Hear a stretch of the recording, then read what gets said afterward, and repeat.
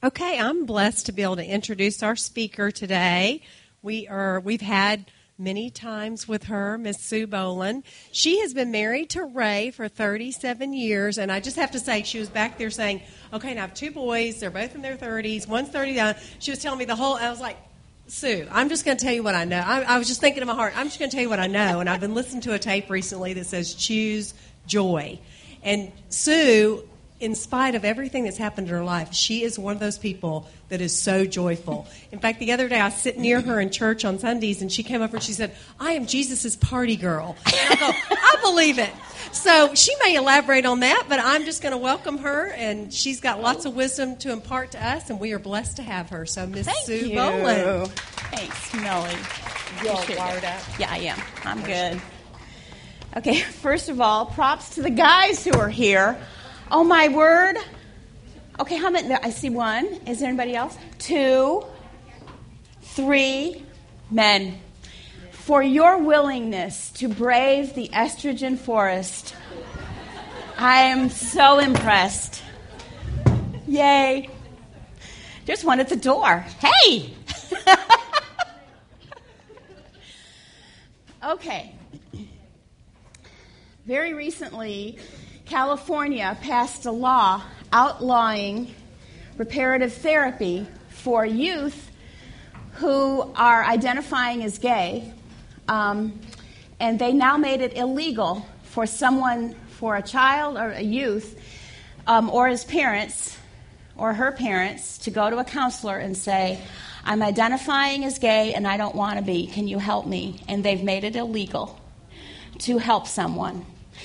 This is the world that we're in, and there's so much gender confusion, there's so much sexual confusion, and a lot of it stems from what we're talking about this morning. If we can just cherish children in the design that God gave them, in that they're helping boys love being a boy, helping girls love being a girl, a lot of that end stuff will be taken off the table. It is so much easier to raise a healthy child who becomes a healthy adult than to repair a broken one once they're older. I am excited to share with you some of the wisdom that God has shown me over the years about gender differences. And my prayer is that what you will hear will translate to you going home and just loving on your kids in a very intentional way and maybe a more educated way to say, you know, God made you just the way you are because He loved the boy that you are, the girl that you are, the boy He made you to be, the girl He made you to be. What I want you to hear me say is that there is this huge variety of boy and girl, and our kids are just what God wanted them to be. For their good, for His glory, for building the kingdom. And if you can walk out of here and just be very intentional about loving on your kids, to pour into them and help them realize, I am okay the way I am. God made me the way I am, and I'm going to celebrate that, then I will have been successful. Toni Morrison, the author, said something incredibly profound several years ago, that a child knows they're loved when they walk into the room and their parent's face lights up. And that is so incredibly true because, unfortunately, as moms, we're often thinking, well, you know, of course my kids know I love them, but right now you need to tuck in that shirt. And we need to get that dirt off your face. And, you know, you need to get off the fireplace mantle. You know, right now we need to deal with the problem here instead of walking in the room and letting them see, oh my gosh, my mom loves me. My dad loves me. That is so incredibly profound, and it's not that Toni Morrison made it up. She was just observing something that God started. In the book of Numbers, the Aaronic blessing, the Lord bless you and keep you. The Lord make His face to shine upon you. That's what that's talking about. We walk in the room, and God's face lights up and goes, oh, you are my beloved child in whom I'm well pleased. That's what we want to communicate to our kids, whether they're boys or girls. By the way, that is my favorite thing to say about both of my children, who are 32 and 30. We raised them all the way to adulthood without killing either one, which is saying something. And neither one of them have ever rolled their eyes when I'll introduce them. This is Kurt, my beloved son, in whom I am well pleased.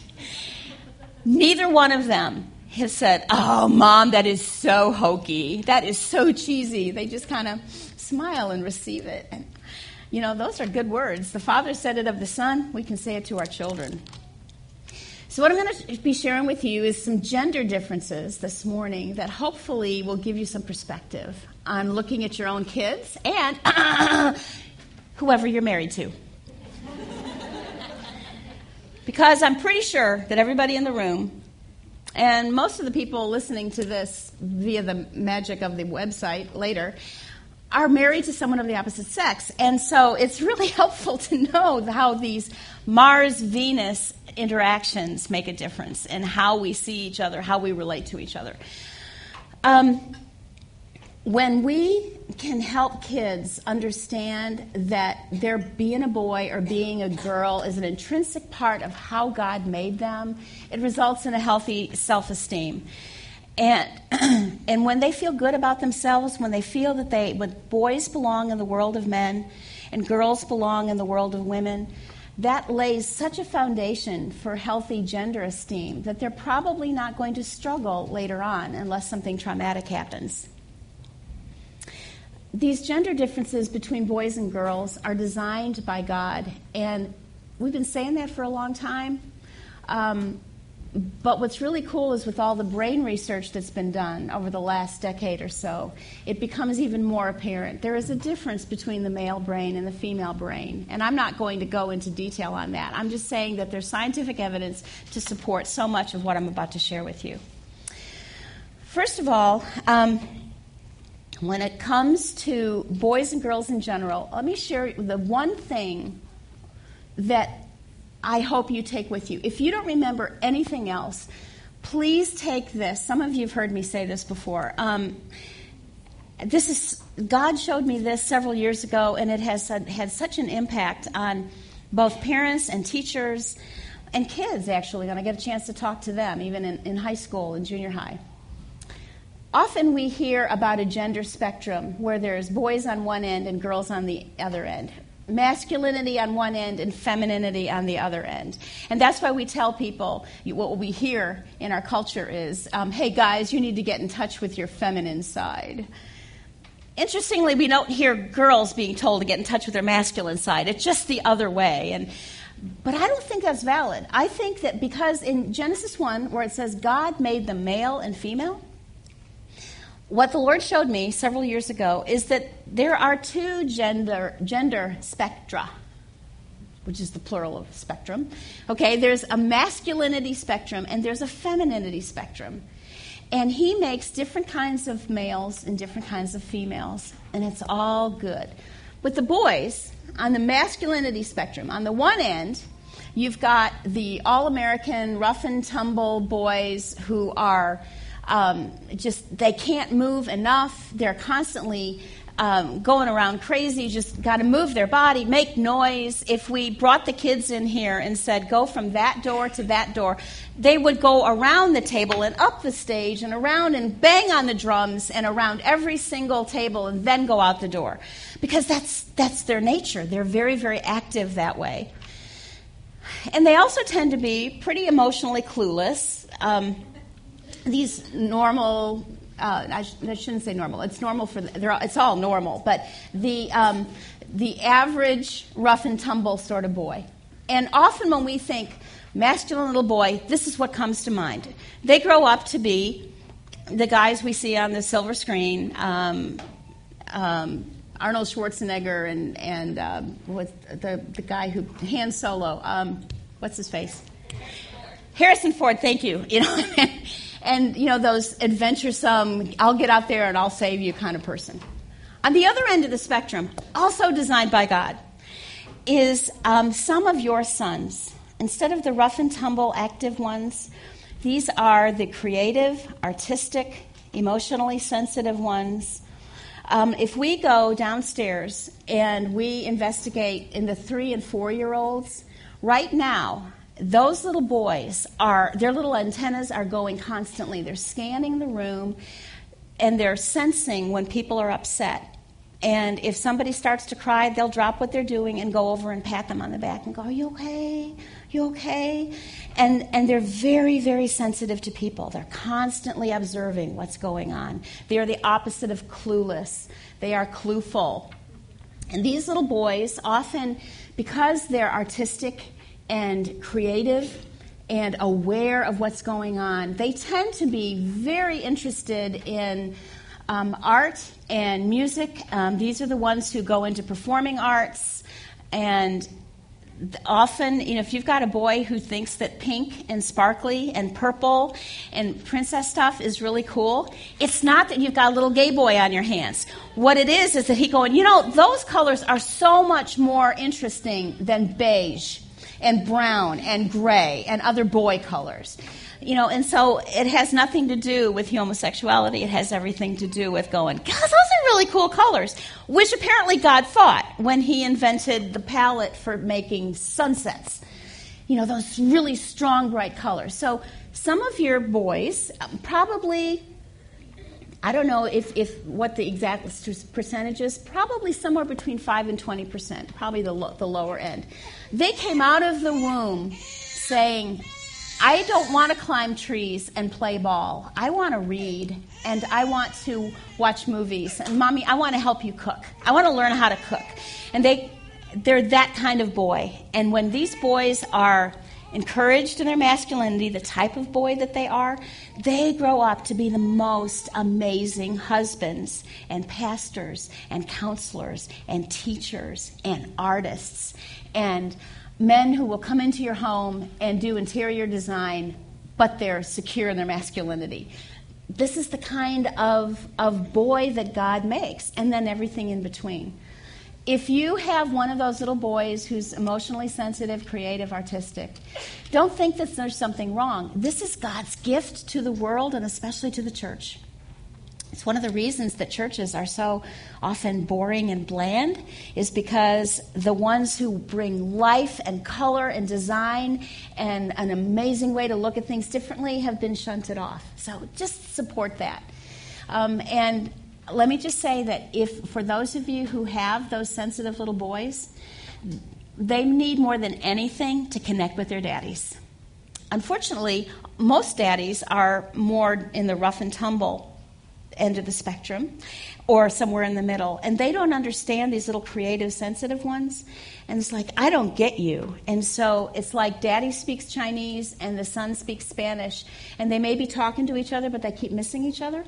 Well, daddies, being the adults, need to learn the language of the son because the sons can't learn the adult language, and just be real intentional about being there for them and connecting. They connect through the eyeballs as opposed to shoulder to shoulder, which is how most other boys and men bond. That right there is worth its weight in gold, what I just told you. For those who are parents of sensitive boys, they just need their daddies to love on them and be their number one cheerleader. Those boys grow up to be amazing men. I have one of them. I have one of my sons was so artistic and creative. His college degree, his undergrad degree, was in art education from UNT. He told me when he was in 6th grade, Mom, I'm such a girl. I cry so easily. And I said, Kevin, someday there is going to be a girl and other people who are going to find that sensitivity so precious. This morning I got up and he tweeted, sometimes I wear my heart on my sleeve. I don't know how good that is. And what that was in reference to was the fact that Kevin's out in California, in San Francisco. He's a barista. He, for the last 2 years, has been working the bar at a very high-end coffee shop in San Francisco, which is filled with foodies and coffee people. And today's his last day on the bar. He is launching his own coffee company that connects coffee, specialty coffee, and kingdom values. Get this, the name of his company is the St. Frank Coffee Company. He's in San Francisco. St. Frank is kind of a nickname for St. Francis of Assisi, after whom San Francisco is named, and it's one of his heroes. And he's launching this coffee company to bring kingdom values to the coffee world, not so much in your face, but let's treat people with gentleness and dignity and respect and serve them great, great coffee. So here's Kevin, who's happily married to a girl who thinks he's not like a girl at all. Thank you very much. He's just sensitive and he can express himself. And he grew up knowing that his daddy loved him and was there for him no matter what Kevin was doing, whether he was entering art contests or playing soccer. His daddy was there for him, cheering him on, and just go like, "You can do this, Kevin." And Kevin just bloomed into this amazing, wonderful man of God. So I've seen that happen in my own home with one of those gentle, creative, sensitive, artistic ones. They turn into amazing men. Our other one is in the middle, so he's got the strengths of both sides, and he's our baby boomerang. We threw him out and he came back. He lives with us. Anyway, when I asked him, I was talking to him about the gender spectrum. He goes, "Mom, I'm in the middle. I'm really well balanced." I said, yes, you are. Okay, so that's boys. Here's the thing, the female gender spectrum, and these children come out of the womb this way. We do not make them this way. Children are a package that we get to unwrap and discover. It is not that we write on the slates of their lives what we want. God puts that in there, okay? So, out of the womb comes this little girl who says, "Hi, can I have one of those little pink bandos things? I'm my little bald head, and I want a pink receiving blanket, and I can't wait till I'm old enough where you can put nail polish on my little bitty fingernails." And like this little girl that I know who had her favorite dress was this gorgeous maroon velvet dress that she felt so pretty in at Christmas. But she felt pretty in it all the rest of the year, too, because she wanted to wear that dress in August with her white tights because she could twirl around and be pretty.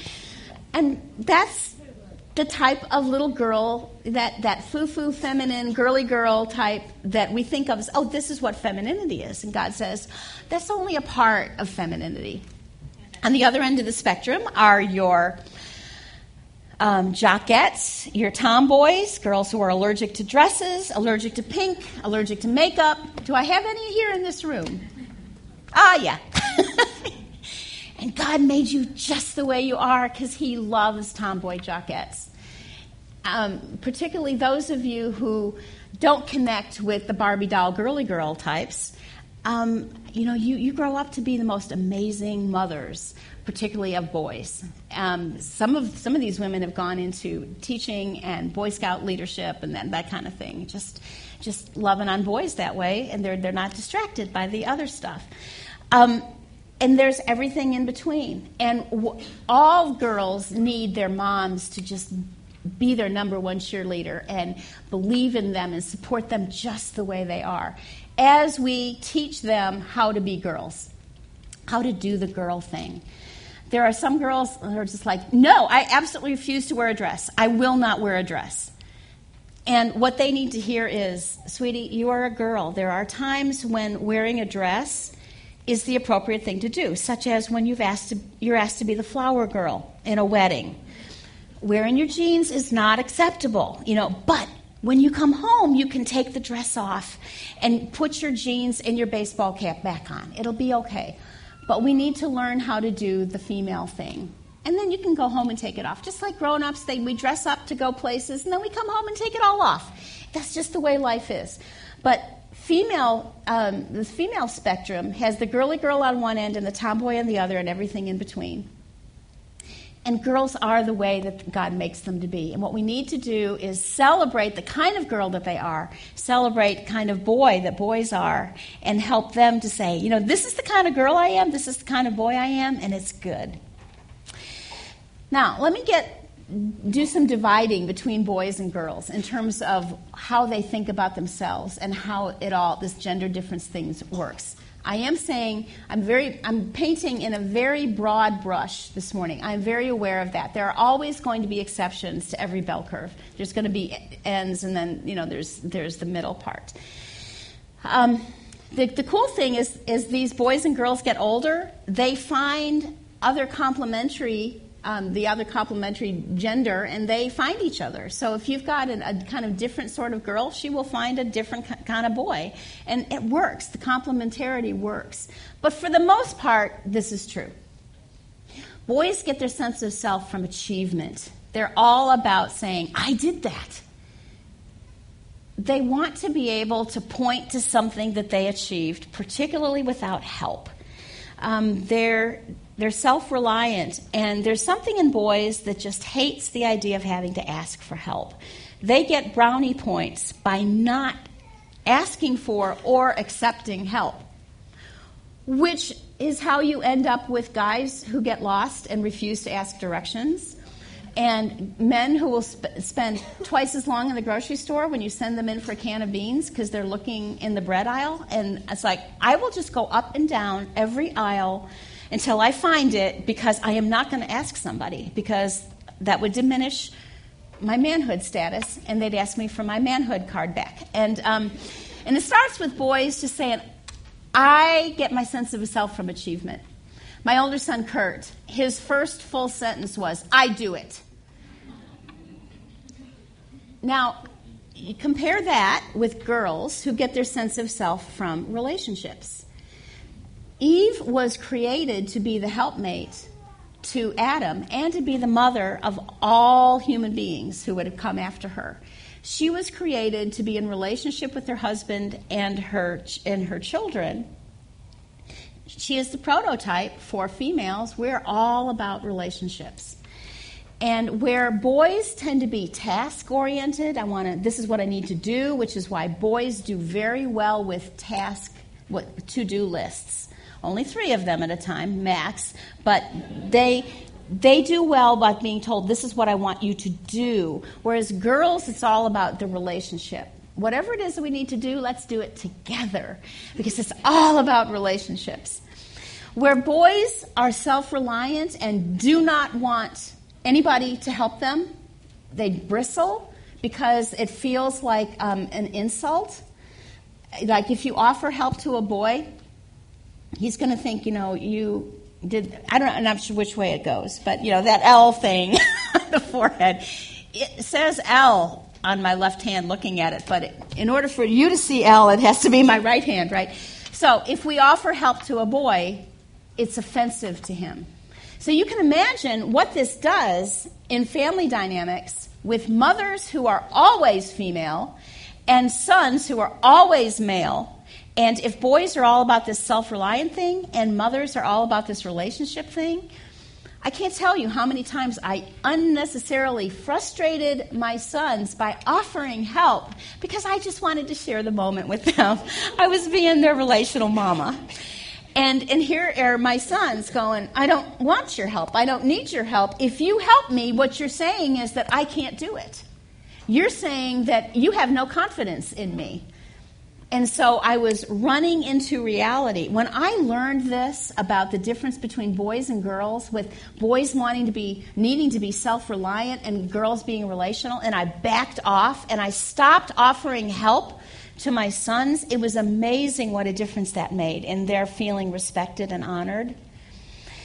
So what I suggest you do with sons is to say, let's see if you can do this by yourself. I bet you can. And set the bar high, that your expectation is that they can do it.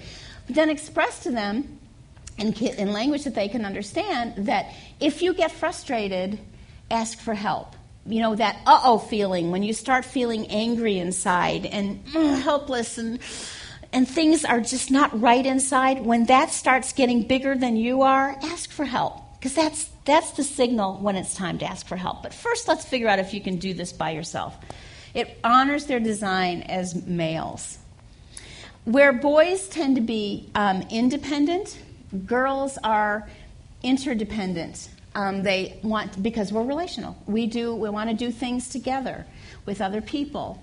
So the secret to getting a girl, most girls, I read Brandy's blog, and I know that Selah isn't in the category of most girls. So I need to qualify that. Most girls are going to want someone to do things with. That's what will open up their hearts and say, oh, yay, I don't have to do this by myself. I can do this in relationship.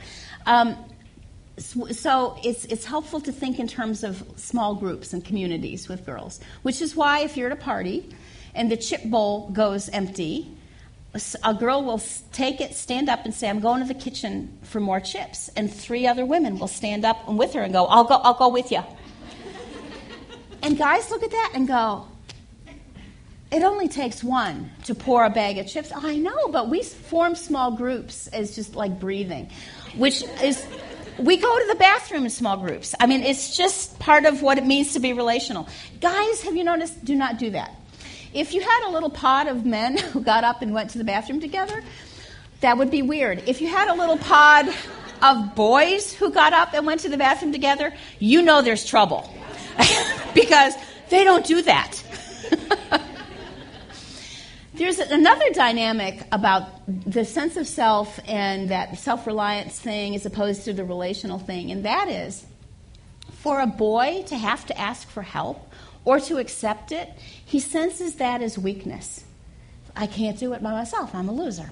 If a girl asks for help or is offered help, she tends to feel honored. Like, oh, somebody wanted to share this time and space with me. Somebody wanted to build a bridge between them and me. I feel so honored that you would do that, which is why we stand up and say, I'll go to the kitchen and fill the chip dish with you. You know, we are so totally not saying, because you can't do it yourself, you loser. That's not what we're saying. We're saying, I just want to be with you. I want to be in relationship with you. It's this relational thing. So understand that to offer help to a boy or to a man is usually not going to be well accepted. Although we mean it well, it's going to be received badly. And so honor the design of a male heart by not offering help until it gets really, really bad. Hopefully before there's blood. Okay. Another difference between boys and girls is that boys tend to be competitive, where girls tend to be cooperative. A big part of the reason for this is that boys have so much more testosterone in their bodies than girls do. Girls have hormones, those brain chemicals that just make us want to get along. So they're more cooperative. Boys are more competitive by nature. Now, that's not to say that there is no such thing as a competitive girl. If you have one of those, use it to your full advantage, the way that you do with a boy. For a boy, everything can be turned into a contest, and that's how you get the best out of them. Proverbs says, as iron sharpens iron, so one man sharpens another. And the way that works with boys is set them up in a contest where they're competing against each other, and each one is spurred on to do better than they would if they were just doing their own thing. Which is why soccer leagues that do not keep score and do not declare one team the winner and one team the loser do not do well. Especially with boys, because what is the point of playing a game if there is no winner? There's the only reason you play any kind of board game is to win. That's what it means to be a male. The reason we play board games is to spend time with each other, pouring into each other relationally. At my previous church, there was a skit one Sunday morning.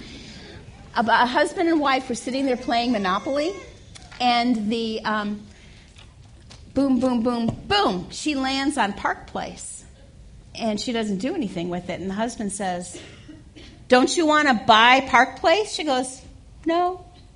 He goes, you can't win if you're not collecting the blue spaces. She goes, I'm collecting the secondary colors.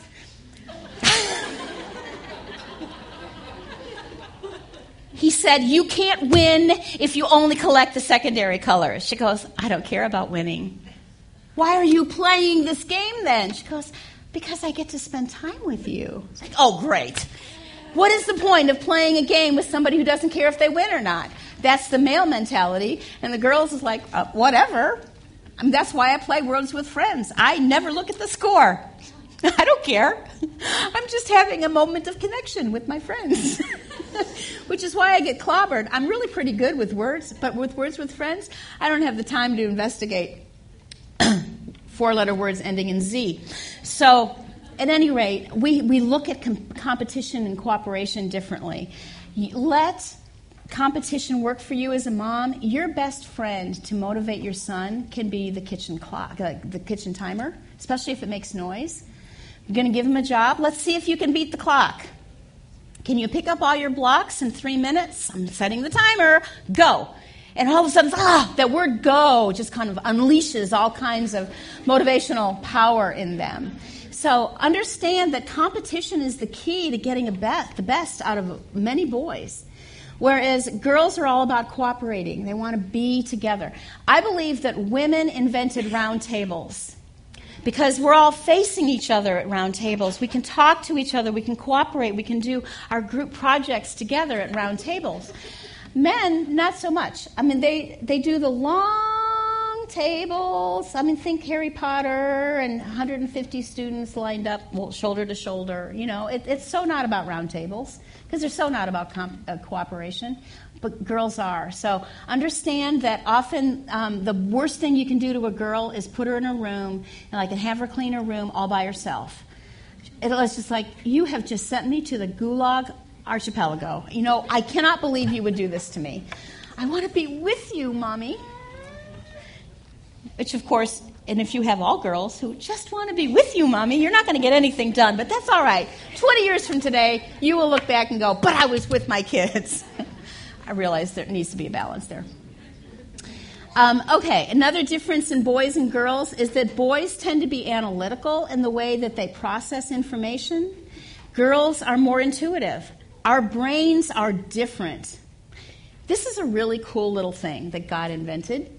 Somewhere around 6 weeks into the gestational process of a baby inside of us, there is a little baby boy's brain gets a hormone bath. And it does something to the corpus callosum, which is a band of fibers that connects the right and the left hemispheres of the brain. And it allows the right and the left hemispheres to talk to each other. As a matter of fact, if you connect a woman's head to little electrodes and count the number of electrons firing inside and the activity going on in her head, and you plot it out, it will look like the 4th of July fireworks. There's just stuff going on all the time, left and right hemisphere, all at the same time. Doesn't happen in the male brain because about 6 weeks into the gestational process, this hormone breaks down some of the connectors between the right and the left hemispheres. It makes the corpus callosum different. And so activity is located in one side of the brain at a time. And so guys can only do one thing at a time for the most part, and they're very analytical in going from A to B to C to D to E because of the way that their brains are. But because girls' brains, we've got all this cross-talk and cross-connection between the hemispheres, we can go in our thinking from A to S to Z to B to F. We can end up at the same place, but if asked, how did you get there? How did you arrive at that conclusion? There is absolutely no way that we could explain that because everything's like a web, everything's connected to everything else, and it literally is true in our brains. And so while we hear that feminine intuition thing, it's not something mystical, it's not supernatural. It's about the fact that our brains work differently, and also we are far more attentive because we're so relational. We're so much more attentive to the nonverbal cues that people send off. Now, this can all be learned by guys, and wise men learn how to do that from watching their wives. I've watched it over 38 years with my husband. You know, he's been watching me do this, and it's been a really cool thing. They've done tests of girls and guys and discovered that clinically you can prove that the female brain is much better able to discern what's going on in somebody internally by watching their body cues. What are their eyes doing? What's their body language? What is the tone of voice? All that nonverbal communication. It's part of the intuition thing, but what it is that we're taking in all this additional information besides what people say. And so we've got layers of communication going on. And so it's not that we're some sort of magical, supernatural, amazing person. God gave us brains that are different. And so because we're so relational, and think about it, children swim in an ocean of mommy's words and attention, and they need to know that they matter, and mom's paying attention to their littlest grunts and nuances. And so God made us intuitive that way so that we can relationally support people. Boys tend to be very linear in their focus, one thing at a time, and they're also compartmentalized. So they're like a chest of drawers. Only one drawer can be open at a time. To open one drawer is to close the other. And so guys, your sons are only going to be thinking about school or blocks or eating or going to sleep or whatever. One drawer is open at a time. Ladies, I'm about to give you something that may change your marriage, because these compartments grow with our boys when they become men. Men have a drawer called nothing. And when it's open and you ask them, what are you thinking about? And they say nothing, believe them. They really are thinking about nothing. Now, we cannot do that because everything is connected to everything else in our brains. We don't have a drawer named nothing, but they do. Believe them. And if you ask your son that, and he says that, and what you're really wanting is, please, talk to me and share your heart with me, and tell me what you're really, really thinking and feeling, what your hopes and dreams are. And he's trying to get ready for a soccer game. It so will not work, because boys are linear and they're compartmentalized, and it's one thing at a time. And most guys, they can maybe hold 3 items in their head at a time. You add the 4th, and the first one drops off. So that's just the way they work. So don't load up a boy, or a man for that matter, with too much stuff. Anything more than 3 of anything, write it down.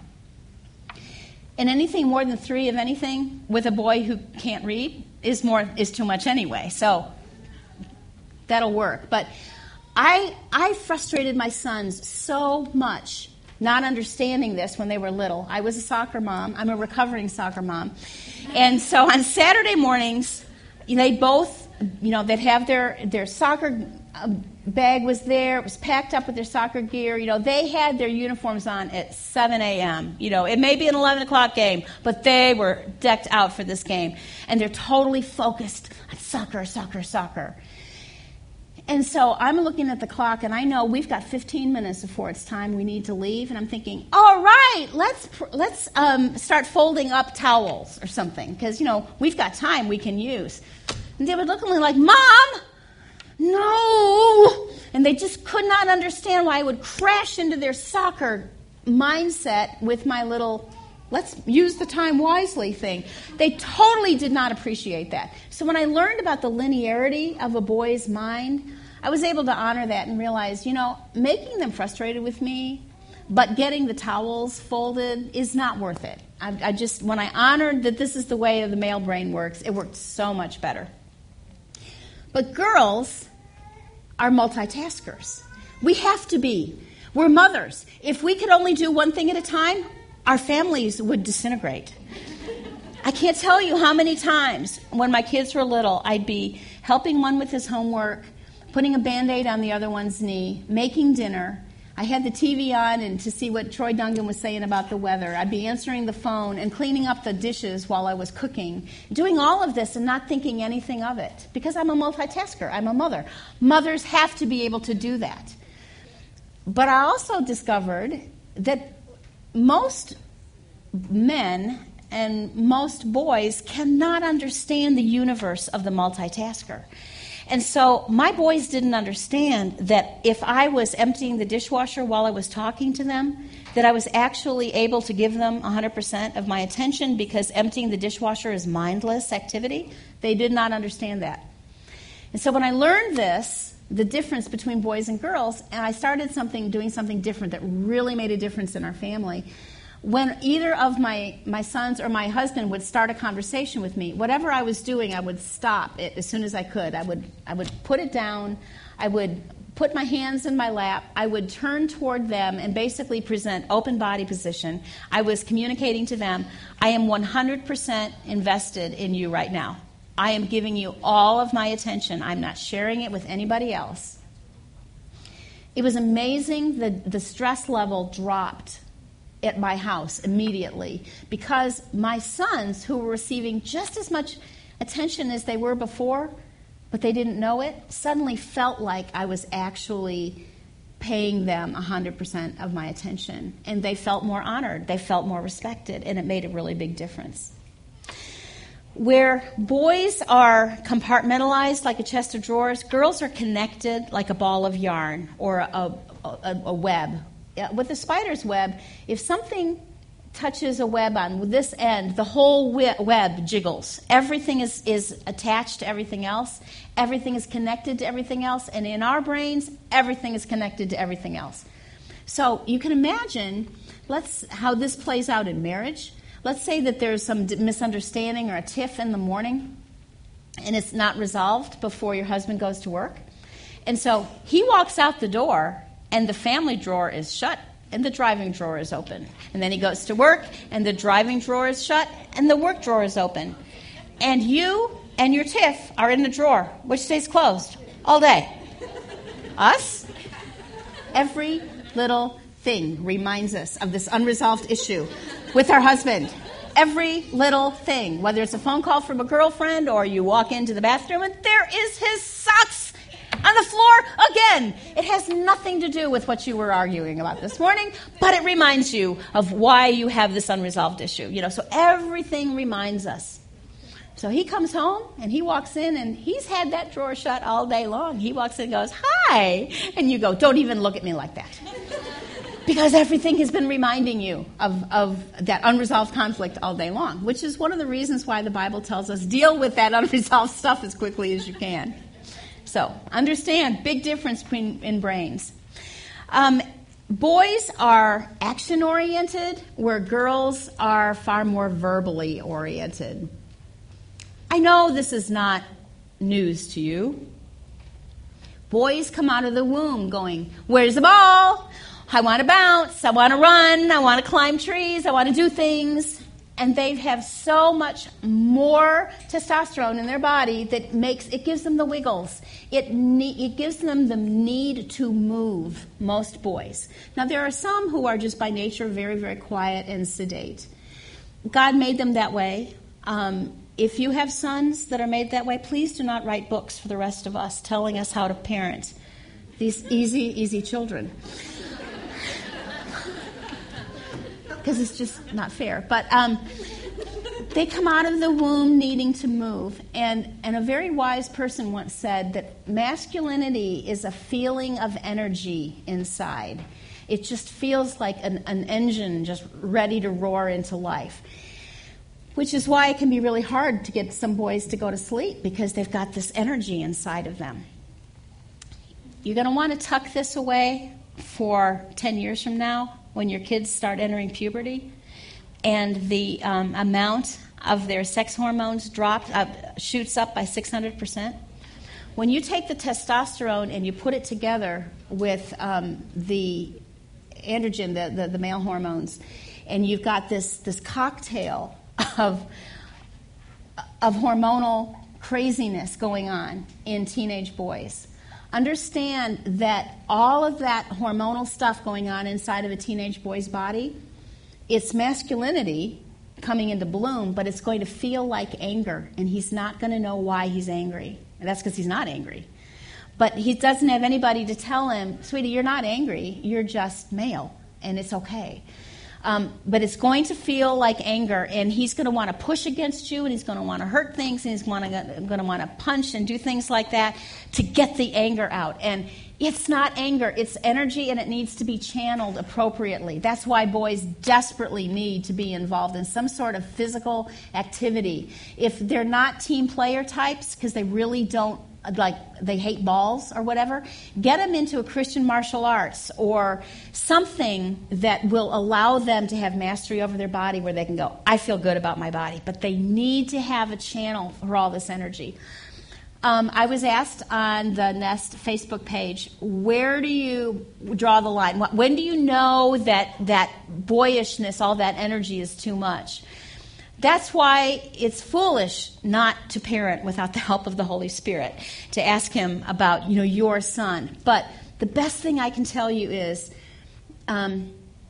for keeping your frustration at a minimum, readjust your expectations. Instead of unrealistic expectations, which are way up here, bring them way down low in terms of understanding that God just made boys to move.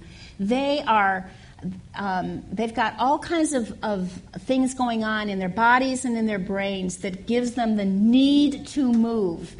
And it doesn't mean that they're pathological. It doesn't mean they're broken. It doesn't mean they've got ADHD necessarily. It means they're boys. And that's why recess is such an incredibly important part of the school day. And that's why we're assaulting boys when schools take that away or take PE away. When with little boys, the ones you guys have, it's so important to give them places where they can run in a safe environment, where they can climb and play on the playground equipment or whatever. They need to be blessed in their desire to get out there and move, because God made them to move. And it's also the only way to be healthy, physically healthy and intellectually healthy. I heard a psychologist say, a PhD in child psychology, say the more a child moves, the more that their brain is going to grow. And so if you want to bless your child intellectually, make sure that they're doing a lot of moving as well, because all that needs to go together. So boys are very action-oriented. They need to move. And if you find yourself frustrated a lot by how much your boys need to move, a little bit of perspective can really help. I had two very, very active little boys. And one of the things that made it so much easier for me was the memory of our first child, who was a little girl, who only lived for 9 days. She had a massive cerebral hemorrhage 24 hours after she was born. She was premature. And by the time I saw Becky in the NICU at Baylor, she was an alive baby doll. I mean, she was breathing, not without help, but this little daughter that was the same size as my childhood dolls was absolutely unable to move because of she was in a coma. She lived 8 of her 9 days in a coma before Jesus took her home. And so when my boys come out and they're so active and they're, as soon as they learn to walk away from me. And as soon as they learn to run, one in particular learned to run away from me, which is another reason why I believe in guardian angels, because he's still alive. And see, I couldn't run after him. I'm a polio survivor. I've been limited in what I could do, but the Lord was right there with me. But when I would be tempted to be frustrated about how much they were active and their need to run and all of this, and I would just flash back to what it looked like to see Becky lying there unable to move, and I would just say, oh Lord, thank you so much for my boys' healthiness. Thank you that they can run. Thank you for strong, beautiful legs. Thank you that they can climb. Thank you that they can jump. Thank you for all of that activity and that energy in them. I praise you, Lord, for my healthy boys. Thank you so much. And feeding that attitude of gratitude made a huge difference in how I handled my boys being so active. So if you need to, go visit a children's hospital where your children's ages are in hospital beds and fighting cancer and just lying there listlessly in bed. If you need to do that, that will go a long way toward helping you just accept the joy of a very, very active child.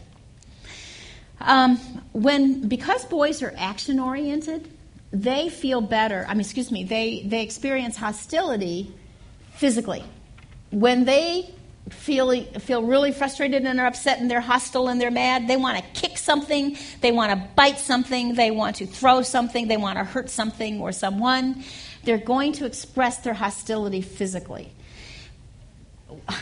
My older one got really angry one day when he was just starting his puberty thing, and he kicked the wall in the hallway, and he caused a hole about 4 or 5 inches across.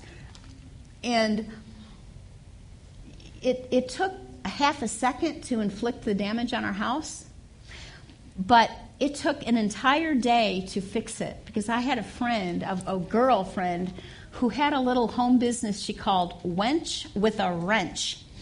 And she was the handyman that many of us did not marry. And she said, I will take Kurt to Home Depot and get the netting and the spackling and the paint and all that stuff, and he will have to do every step of the process of repairing the damage to that wall with me. I said, awesome, I love that. And when he lost an entire day of his life because of a half a second of unrestrained anger, he never did that again. So boys show their hostility through physicality. Now, where boys are very active-oriented, girls are far more verbal. We generate 3 times as many words per day as guys. Little girls generate about that. Now, there is a difference between words and noise, okay? Because you all know little boys can make a lot of noise without verbalizing any of it. I mean, they're totally committed to providing the sound effects of life. You know, so I got my notebook.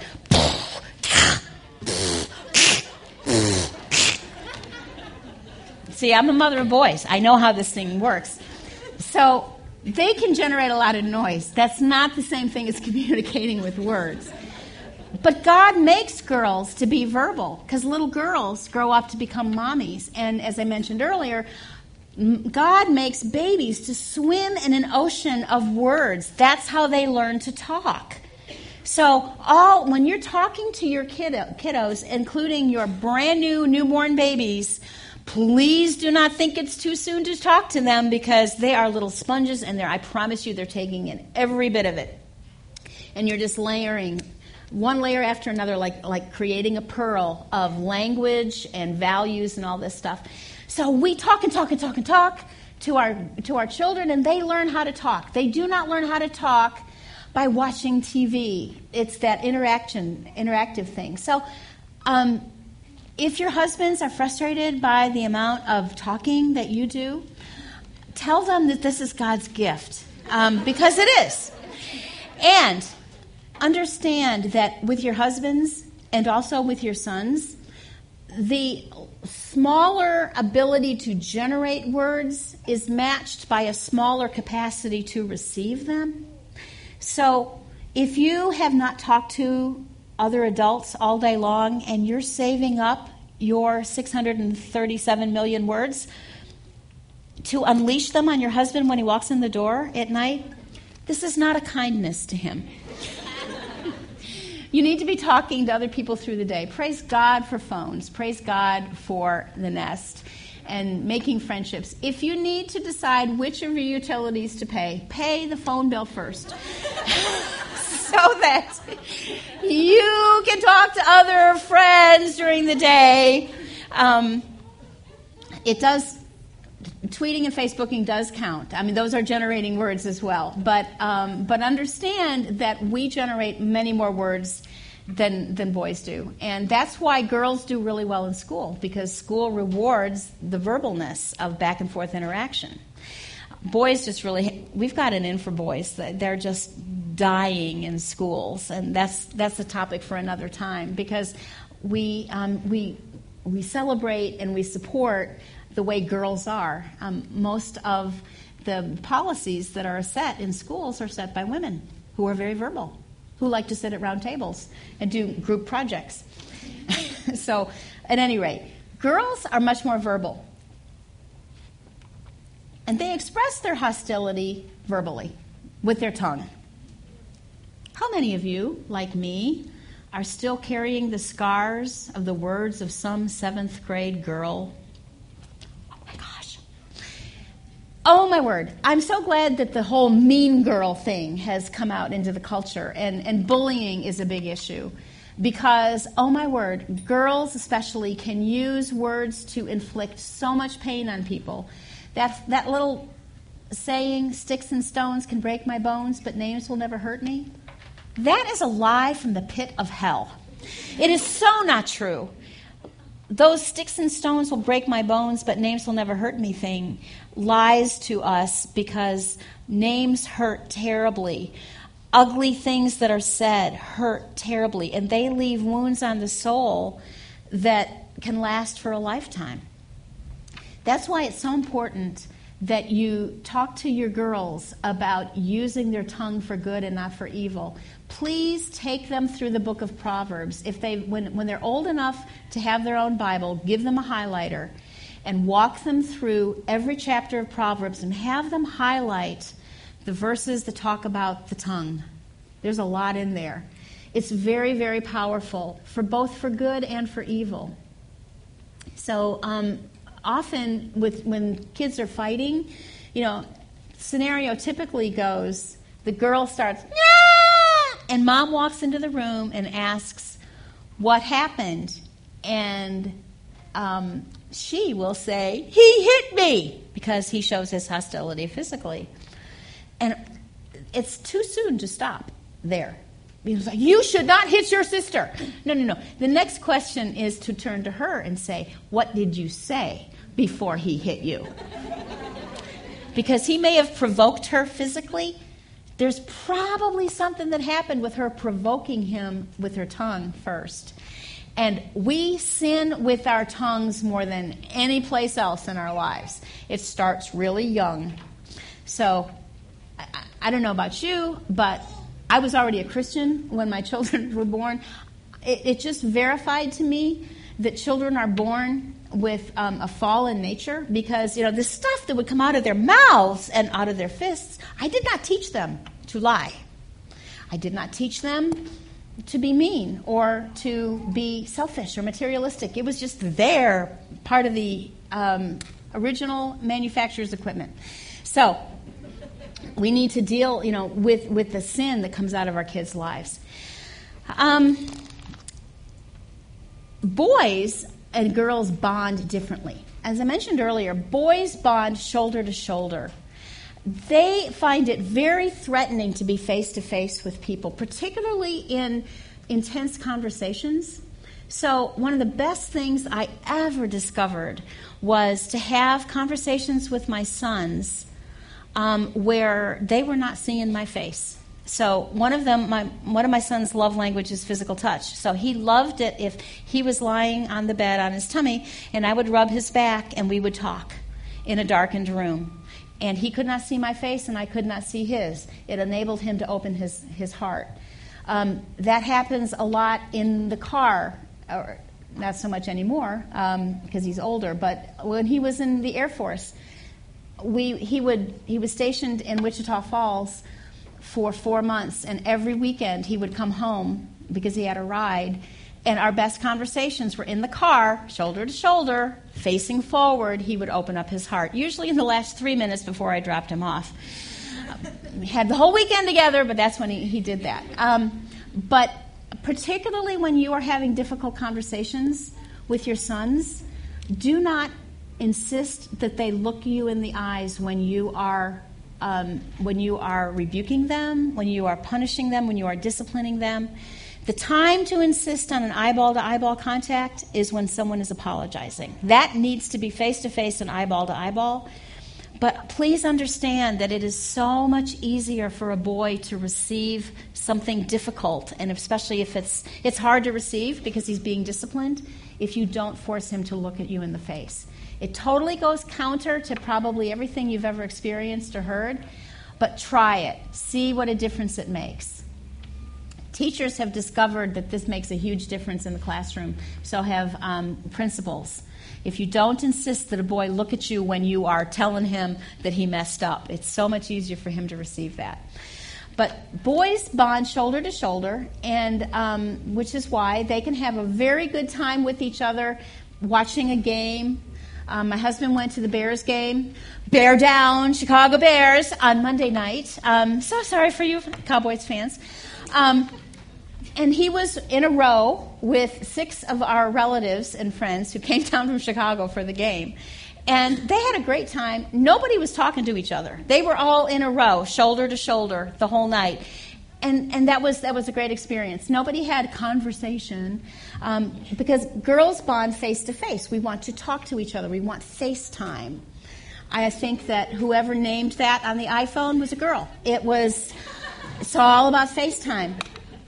We want to see the other person's eyes. We want to see all the nonverbal cues that go into communication. And the only way you can do that is by being face-to-face.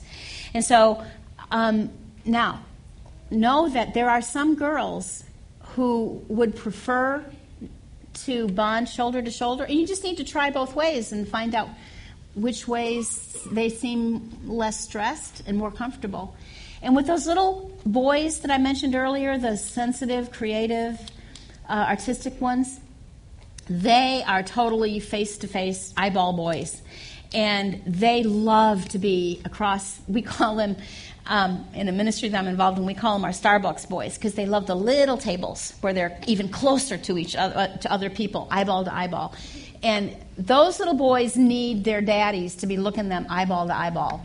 That's how they receive love. That's how they're getting the message, I am not invisible. I matter because somebody's looking me in the eyes. So those boys, different situation than most other boys.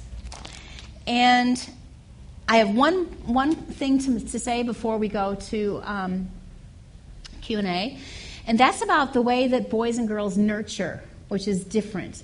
With girls, we think of, when I say nurture, I bet there's one concept that comes to mind. It's what you do naturally as moms. It's empathy nurturing. It's done with tenderness and a soft voice, very low, lots of patting and stroking and, oh, you're hurt, come to mommy. Come here, let me rock on you. Let me tell you it's going to be better. And they receive that, especially when they're little kids. But there's another kind of nurturing that daddies give. And the boys give to each other as they learn it. And boys especially need to receive this, but girls need it too. And that's called, what boys do is called aggression nurturing. And it's what can drive us crazy as mothers if we don't understand that this is a totally natural, normal, masculine way to nurture. And that means there's a physical aggression to it where, for example, a dad will go up to his son and punch him in the bicep and go and say things like, way to go, champ, and tiger, and using those kinds of strong, more aggressive words. You're not going to hear many daddies say, you are my precious little baby boy, I just love you so much. And if you say that, make sure that there's nobody else in the room to your son. I mean, especially not in public. It is so embarrassing. But they need to receive that aggressive nurturing which says, let's help you develop a thicker skin. Aggression nurturing is challenging. It's like, oh, come on, you can do this. You can get out there and do that. And dads will... can be really good at pushing their kids to do things that they really don't want to do, but that they need to do in order to grow. If we keep our kids comfortable, they're going to stay shrunken and undeveloped. I was talking with a friend of mine about this, and he said, I was on the soccer team with this other guy from the youth group in our church. And it was a cold January day. It was raining. It was bitterly cold. And I so did not want to get out there. And my dad said, look, I know it's cold and I know you don't feel good, but you need to get out there, forget about the cold, and just get out there and do your best playing your game. You can do this, Matt. You've got what it takes, which is a powerful, powerful thing for a boy to hear from his dad. Incredibly powerful. And at the same time, this other boy who was more coddled and softer, and he didn't have the confidence that many other boys had, his mother was there and said, "Oh, it's cold, it's rainy. I wouldn't want to go out there. Come on, come here and get inside the blanket with me. You don't have to go out there." And the message to him is, I don't have to rise to the challenge of difficulty in life. My mommy will protect me. Do I need to tell you that as these boys grew into men, they became very different kind of men? And boys need, girls need it too, but especially boys need to be challenged and need to be told, you can do this, let's get you a thicker skin. They need, the competition is a good thing. Get out there and do your best. Do they need to hear things like, come on, you're okay, get up, which is a good thing for us to learn to say as moms too. You know, if there's no blood and no broken bones, keep going. If there's blood, okay. But understand too that when boys get hurt, not desperately ER kind of hurt, but leaving a scar on their body, that is a badge of honor for a boy. The other boy's like, cool. I went and I've spoken a couple times at Pine Cove's Mother and Sons weekend. And so I've got all these, 75 boys from first grade through fifth grade. And I know I've got the boys in my pocket when I tell them that I have a Harry Potter scar on my forehead. They go, really? Yeah, I tripped and banged my forehead into a plate glass door and split open my forehead at the Denver airport several years ago.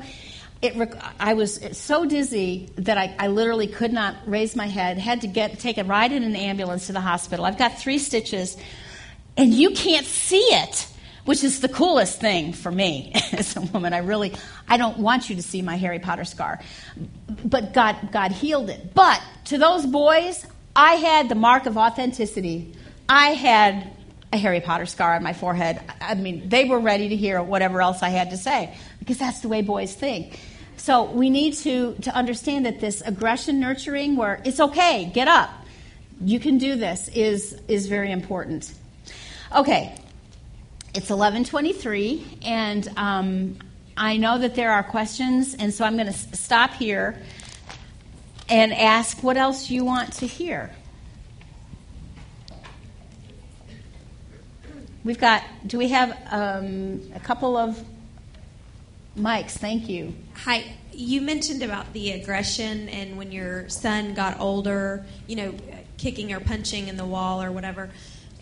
What about for younger boys? My son has just started doing this, where we just had the conversation yesterday and where he got angry about something and kicked something, and I told him that was not how we were going to show our anger. We were not going to hit or punch or anything like that. But was that the right thing to do or the wrong thing to do? Or I would suggest you 2 things. First of all, that you teach him how to use his words. He get him to the point where use your words is one of the things that he hears over and over and over again. And then give him the words to use. I am so angry with you right now because whatever. But understand, too, that when anger rises up inside of us, it's not a sinful emotion. It's a God-given emotion. And there needs to be a healthy expression of it. So the rule is we do not hurt things and we do not hurt people. Okay? As long as you keep it in that parameter, it's okay. So, for example, if you got something that can't be hurt, and it's like, I am so angry! That's very satisfying. It didn't hurt me. It didn't hurt the chair. It didn't hurt anybody else. But I was able to discharge my anger, and I feel better. And so if you just know that those are the parameters, we don't hurt people, we don't hurt things, then you're good. I Okay, so I felt convicted about the girls tending to be cooperative and the sending them to the room feeling like death to them because we do that, and I feel like we hear all the time, I don't want to do it alone, will you help me? And so our daughter's 3.5, and I feel like she wants to get out of things too. Like, she doesn't want to have to clean up on her own. You made a huge mess, you need to clean it up. So, like, do you have any tips on just some balance in that? Because when you said that, I was like, maybe she just wants to be with me. Am I being the softie? You're exactly right. Yeah, you're exactly. She does want to be with you. And if Mommy helps me, I won't have to work so hard. Honestly, that's one of those things where you shoot up an arrow prayer and go, Lord, I need wisdom beyond my years right now. And so what you might want to do is, she needs to be able to work independently, okay? That's one of those life skills, and I'm so glad you brought that up, because one of the things that really, really will help you in thinking through, what do I do here, is to never lose track of the long view, which is, my job is to produce functioning, independent adults who do not need Mommy. And so what can I do here to help them grow in that direction, as opposed to, my job is to get them into Harvard, whatever it takes, which, is the invitation to be a helicopter mom. So at any rate, what you might want to do is do a combination of just tell them, maybe try to see which one works, partially on her own, partially with your help.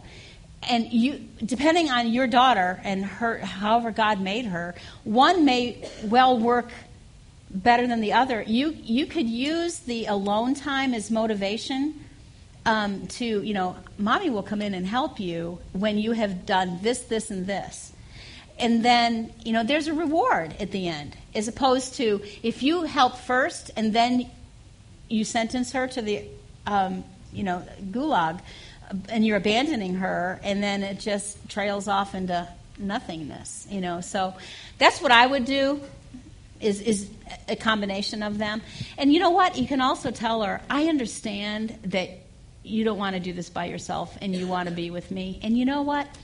That's one of the things that makes you a girl like Mommy. And the more that you can help your daughters identify with you, help your sons identify with your husband. Boys need to identify with men, girls need to identify with women in order to be gender healthy. And so just using the opportunity to connect those dots is a really cool thing, too. I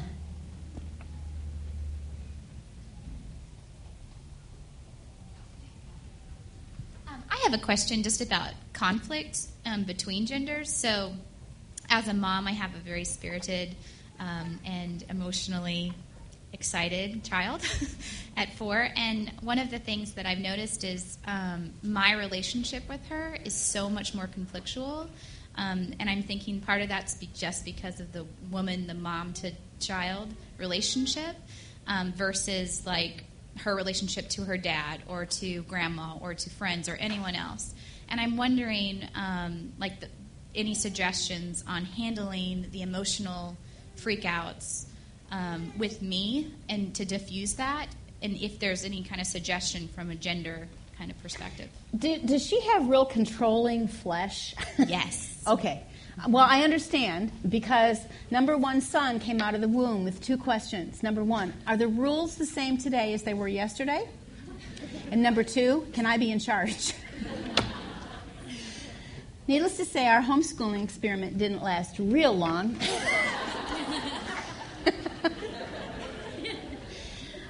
Let me just tell you, there is no easy answer to that, because you need to be loving and firm while at the same time understanding that she is just going to be in a head-butting situation with you, and it's that iron sharpening iron thing. You need to keep telling yourself, this too shall pass. It won't always be like this. But I'll tell you what, this strong-willed child has told me, now that he's an adult, he said, every time you got mad, I won. I said, oh, great, now you tell me, now that you no longer make me mad. Now you tell me. He goes, Mom, I wasn't going to tell you the rules when we were still in the game. No. That, I wish I'd known that, okay? Here's what I would do if I had a chance to do that all over again, is even if I do get mad, and of course you're going to get mad. I mean, we're human, we're fleshly, and we don't like being disobeyed or having our authority challenged. Understand, Lord, thank you that you see my anger, but I'm not showing it on the outside. You know, and one of the things, the best way to make sure that she doesn't know that she got you is to make sure there's no edge in your voice. Do you see the difference in my voice between this and when I speak more softly and I take the edge off? There's no energy in my voice. So you kind of pull back on the energy and speak very softly as you carry a big stick of consequences. So what you want to do is read Parenting with Love and Logic. Do you? You got that book? Those guys, Klein and Fay, they got it going on. They are so incredibly wise. And that's because they buy into a biblical worldview that says God established a universe where consequences rule. And so empathizing with her.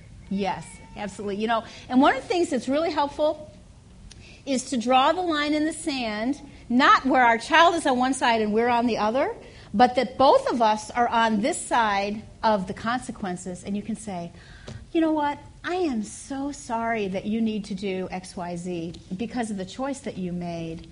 I know it's hard to do that. I'm so sorry. I bet next time you'll make a wiser choice. And what you're doing is, you know, you're sympathizing, you're empathizing, you're letting consequences be the teacher instead of you. That's really good, too. So, thanks. Hi. I have two boys. One's 5 and one's 2. And one is that emotional, sensitive child that you're talking about, very artistic. He's the 5-year-old. And the 2-year-old came out of the womb with a ball and a bat. And he's the active, runaway, you know, spirited child, as she's mentioned.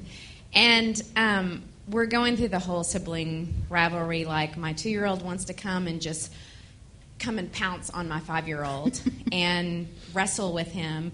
And my 5-year-old doesn't want to do that. He wants to sit and watch TV, and he wants to, you know, be creative and whatever. So how much do I encourage my 5-year-old, who's the creative, artistic, to be rough and tumble with his brother and not be like, no, I don't want to do that? How much do I encourage him to, and how do I encourage that for him to just go and wrestle with his brother and just be a boy in that way? Wow. Great question. First of all, I would have a sit down with your son face to face, with your 5-year-old, and tell him, I want to tell you how I see you, how the wonderful way God made you. That God made you with a very special gift. You have this very tender heart, and you don't like to be all physical and stuff because your strengths are in other areas. I love that about you. And your brother, God made him very differently, didn't he? I mean, you guys are very, very different. Of course, he knows that by now. Smart kid. These rough and tumble, these creative, artistic, sensitive ones tend to be higher intelligence as well. And just tell him, one of the things that will really help you to become the man that you want to be in order to be a big, strong daddy and a good man is you need to have a little bit thicker skin than what you have right now. And so I want to encourage you to let yourself, let's talk about what that would look like when 2-year-old brother comes and attacks you. How can you handle that? Because how he thinks about it is more important than physically what happens. Because what's happening is his brother is connecting with him. And if you say, what's the little brother's name? Riley. Okay, so this is Riley's way of saying, I love you. I want to be with you. It doesn't mean, there's something wrong, you're a loser, I'm stronger than you are, anything. That's how Riley's connecting. And you can talk to him about receiving that. But you can also strategize with him. How are you going to handle when he comes and he pounces on you? You know, if you wrap your arms around him and you give him a great big bear hug, and then you squeeze him really tight and say, "I love you too, Riley," and then let him go. And then, you know, we'll talk to Riley about when he says, "I love you too," and he lets you go, you're done. That's that's the end of that. And then give Riley a great big stuffed bear or something that he can tackle or whatever. But it's helpful. How people think about things is just as important as what happens. That filter that's in place is very important. So I hope that helps. I was at an Exodus conference several years ago. Exodus is the ministry that is over a lot of the ex-gay ministries, helping people come out of homosexuality. So I'm at this conference with this great big table with people who've been in the gay lifestyle for years and are now walking with the Lord and walking out of that. And so I was talking about this difference between the rough and tumble and the sensitive boys and how they,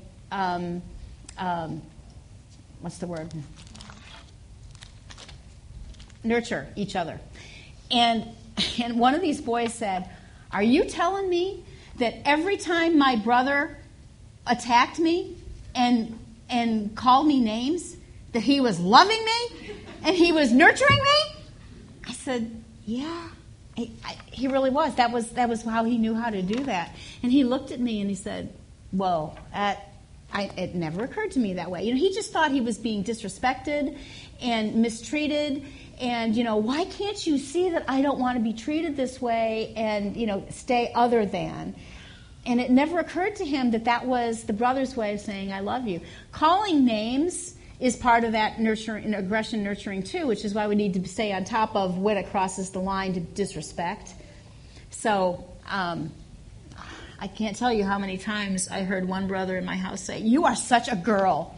It's like, thanks. But that was aggression nurturing. It could have gotten a lot worse than that. Thanks for asking. Okay? And then we got one over here. I have a similar situation. My boy is kind of more on the sensitive scale, not full over, but more so. And then my girl is 2. So he's 3, she's 2. And I'd say she's right in the middle with the girls. Like, she likes the pink and the dress up, but she also has skin knees all the time. And unfortunately from me, she got control issues that I can already see at 2 years old, and she's very strong-willed and very stubborn. And she is kind of like the little, like this situation, except she's a girl.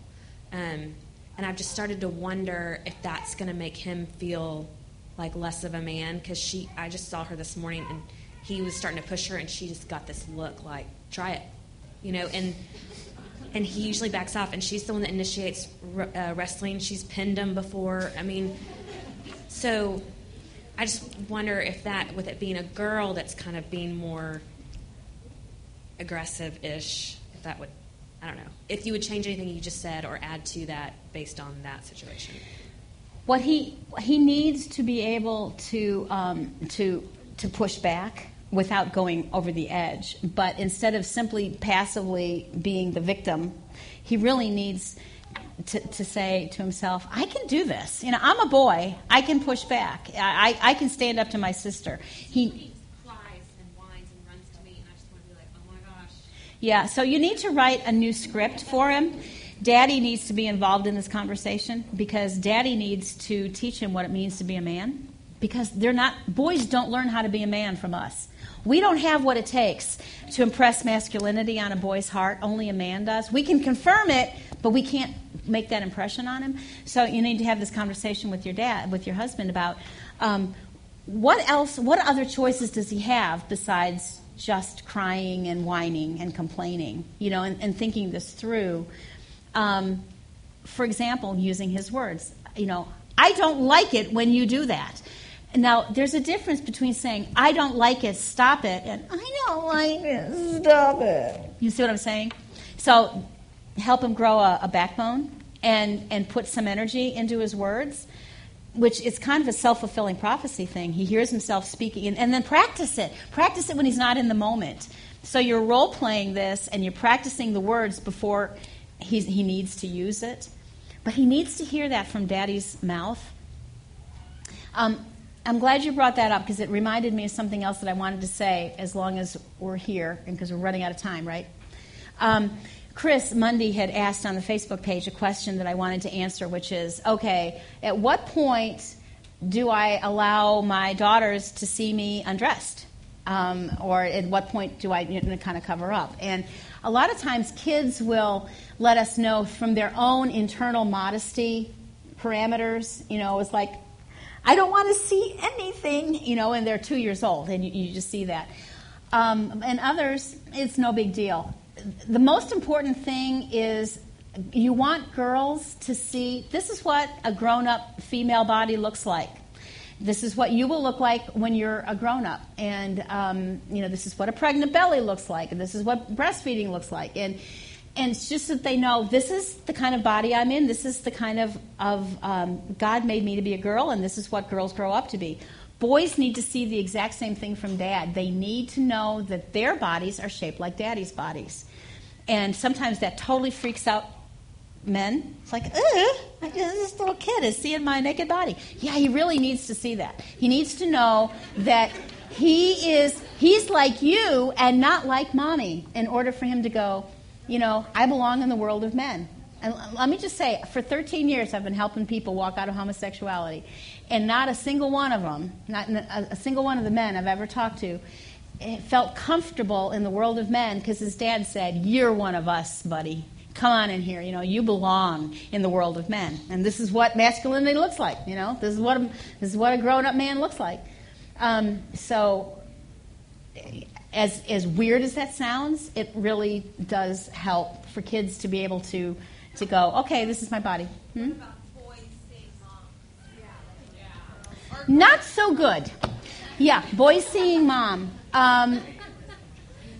Somewhere around 3 or 4. I think it's appropriate to show that kind of modesty, and then have the girls understand too that God calls us to modesty. So when girls say, I don't need to wear a top on my bathing suit. I look just like my brother. Why do I have to wear a top? Because you're a girl. Because God calls girls to be modest. And there will come a time when, you don't let anybody see your private parts except Mommy, Daddy, and the doctor. So, we need to talk about modesty, talk about purity, and we honor a boy's masculinity by not flaunting, nakedness. If they happen to walk in, it's going to happen. It's just how you respond is important. We don't want to shame them or condemn them or anything, but it's also possible to be something of an exhibitionist when it's really not wise, because boys need to be connecting with Daddy and realizing, I'm not like Mommy. I'm different from Mommy, and part of that is this is my body, and you had your time with it, So glad you asked. So what about the other way? Little girls seeing Daddy. Did you already address that? Same thing. Is it all the same? Or do you apply the same thing? Yeah. When they're young, it's going to be no big deal. Because honestly, Daddy's penis is not going to be any more exciting than Daddy's elbow. So until they're told, that there are body parts we cover up, because we're being modest. But with men, especially, for it going both ways, I would think that the younger the better for them to not cover up. For them to cover up. So, not freaking, though. Freaking out is never good. One more question, or are we out of time? This path. Boy, girls bathing together. Not a problem. How long? Yes. How long? By the time they're 14, it's way too late to stop. Okay, I would say probably 7 or 8, but before puberty. The thing is, in our culture, we are pushing puberty younger and younger, and we're pushing sexualized images younger and younger. So I'm pulling that out of a hat, but when they're still young and before any of the hormones start to flood. So I would think 6, 7, 8. But daddy with husband is okay up to a certain age? I'm sorry? Daddy taking a shower with husband is okay up to a certain age? Daddy taking a shower with son? Anytime is fine. Honestly, I mean, it's just that's a huge thing that will build into a boy's sexual self-esteem. It's like, I'm like my dad. I belong in that world. By the way, I had a feeling I wouldn't be able to get to this. I have a sheet on healthy sexual development that was put together, mom and dad's to-do list for healthy sexual development in children, that was put together by Ricky Chalette, the executive director of Living Hope. He has spoken here at Watermark numerous times, and he's got great stuff on the website. I am going to put this list of what moms should do with boys and girls, what dads should do with boys and girls. I'm going to put that on the Facebook Nest page so that you can, as a PDF, so you can download it, because we obviously don't have time to go over it, but it's really good stuff. One last question. What is mom's role when little girls identify with daddy to the exclusion of mommy? Mommy's role is to go to daddy and say, I really need you to talk me up to her. She needs to see you loving me, honoring me, respecting me, while at the same time not interfering with their closeness, because a daughter's closeness with daddy is one of the most important things for her to have a later on close relationship with a husband. But for her not to disrespect mom and not to disrespect herself, she needs to see daddy loving and respecting mom. So daddy's attitude and perspective and the way he refers to, talks about, and reacts to mom in her presence is the most important thing. Meanwhile, just talk about how cool it is that this daughter that you love so much loves her daddy and he loves her, because that closeness is one of the best foundations for healthy self-esteem and security that she could possibly have.